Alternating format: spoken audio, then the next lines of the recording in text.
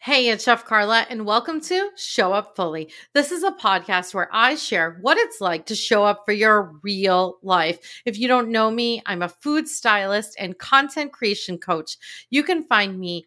It's Carla Contreras on Instagram, and more information in today's show notes. This episode is a podcast snack. It's where I share a quote that's inspired me, and I invite you to apply it to your life. This quote is by my friend Isabelle Diaz. We met through Pinterest. She is an incredible creator.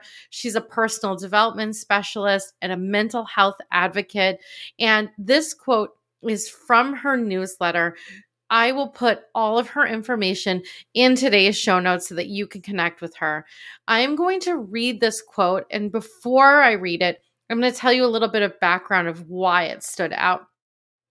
I was in the middle of an Instagram newsletter podcast break, and I really was feeling like I should be posting. And I know I teach about this. Like, it's okay to take breaks. It's okay to take a pause on content creation.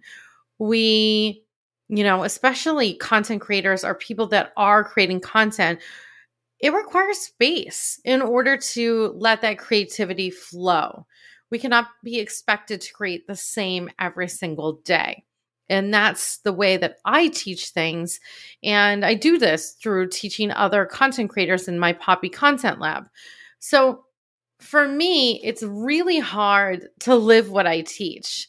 And so during this content creation break, I received Isabelle's newsletter. And I also want to put out there that I deleted email from my phone. I'm not saying that I deleted it altogether. I deleted it from my phone. And when I was telling people that I did this, they're like, oh my goodness. It felt like a radical thing to say to people. I deleted email from my phone. So while I was on my desktop, I received Isabelle's newsletter, and this quote just hit me. I was like, all right, yes. And I'm going to read it to you. I'm going to read it twice. Let these words wash over you. They're also going to be in the show notes along with journal prompts. All right. Remember, resting is not giving up.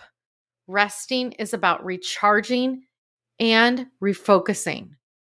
One more time. Remember, resting is not giving up. Resting is about recharging and refocusing.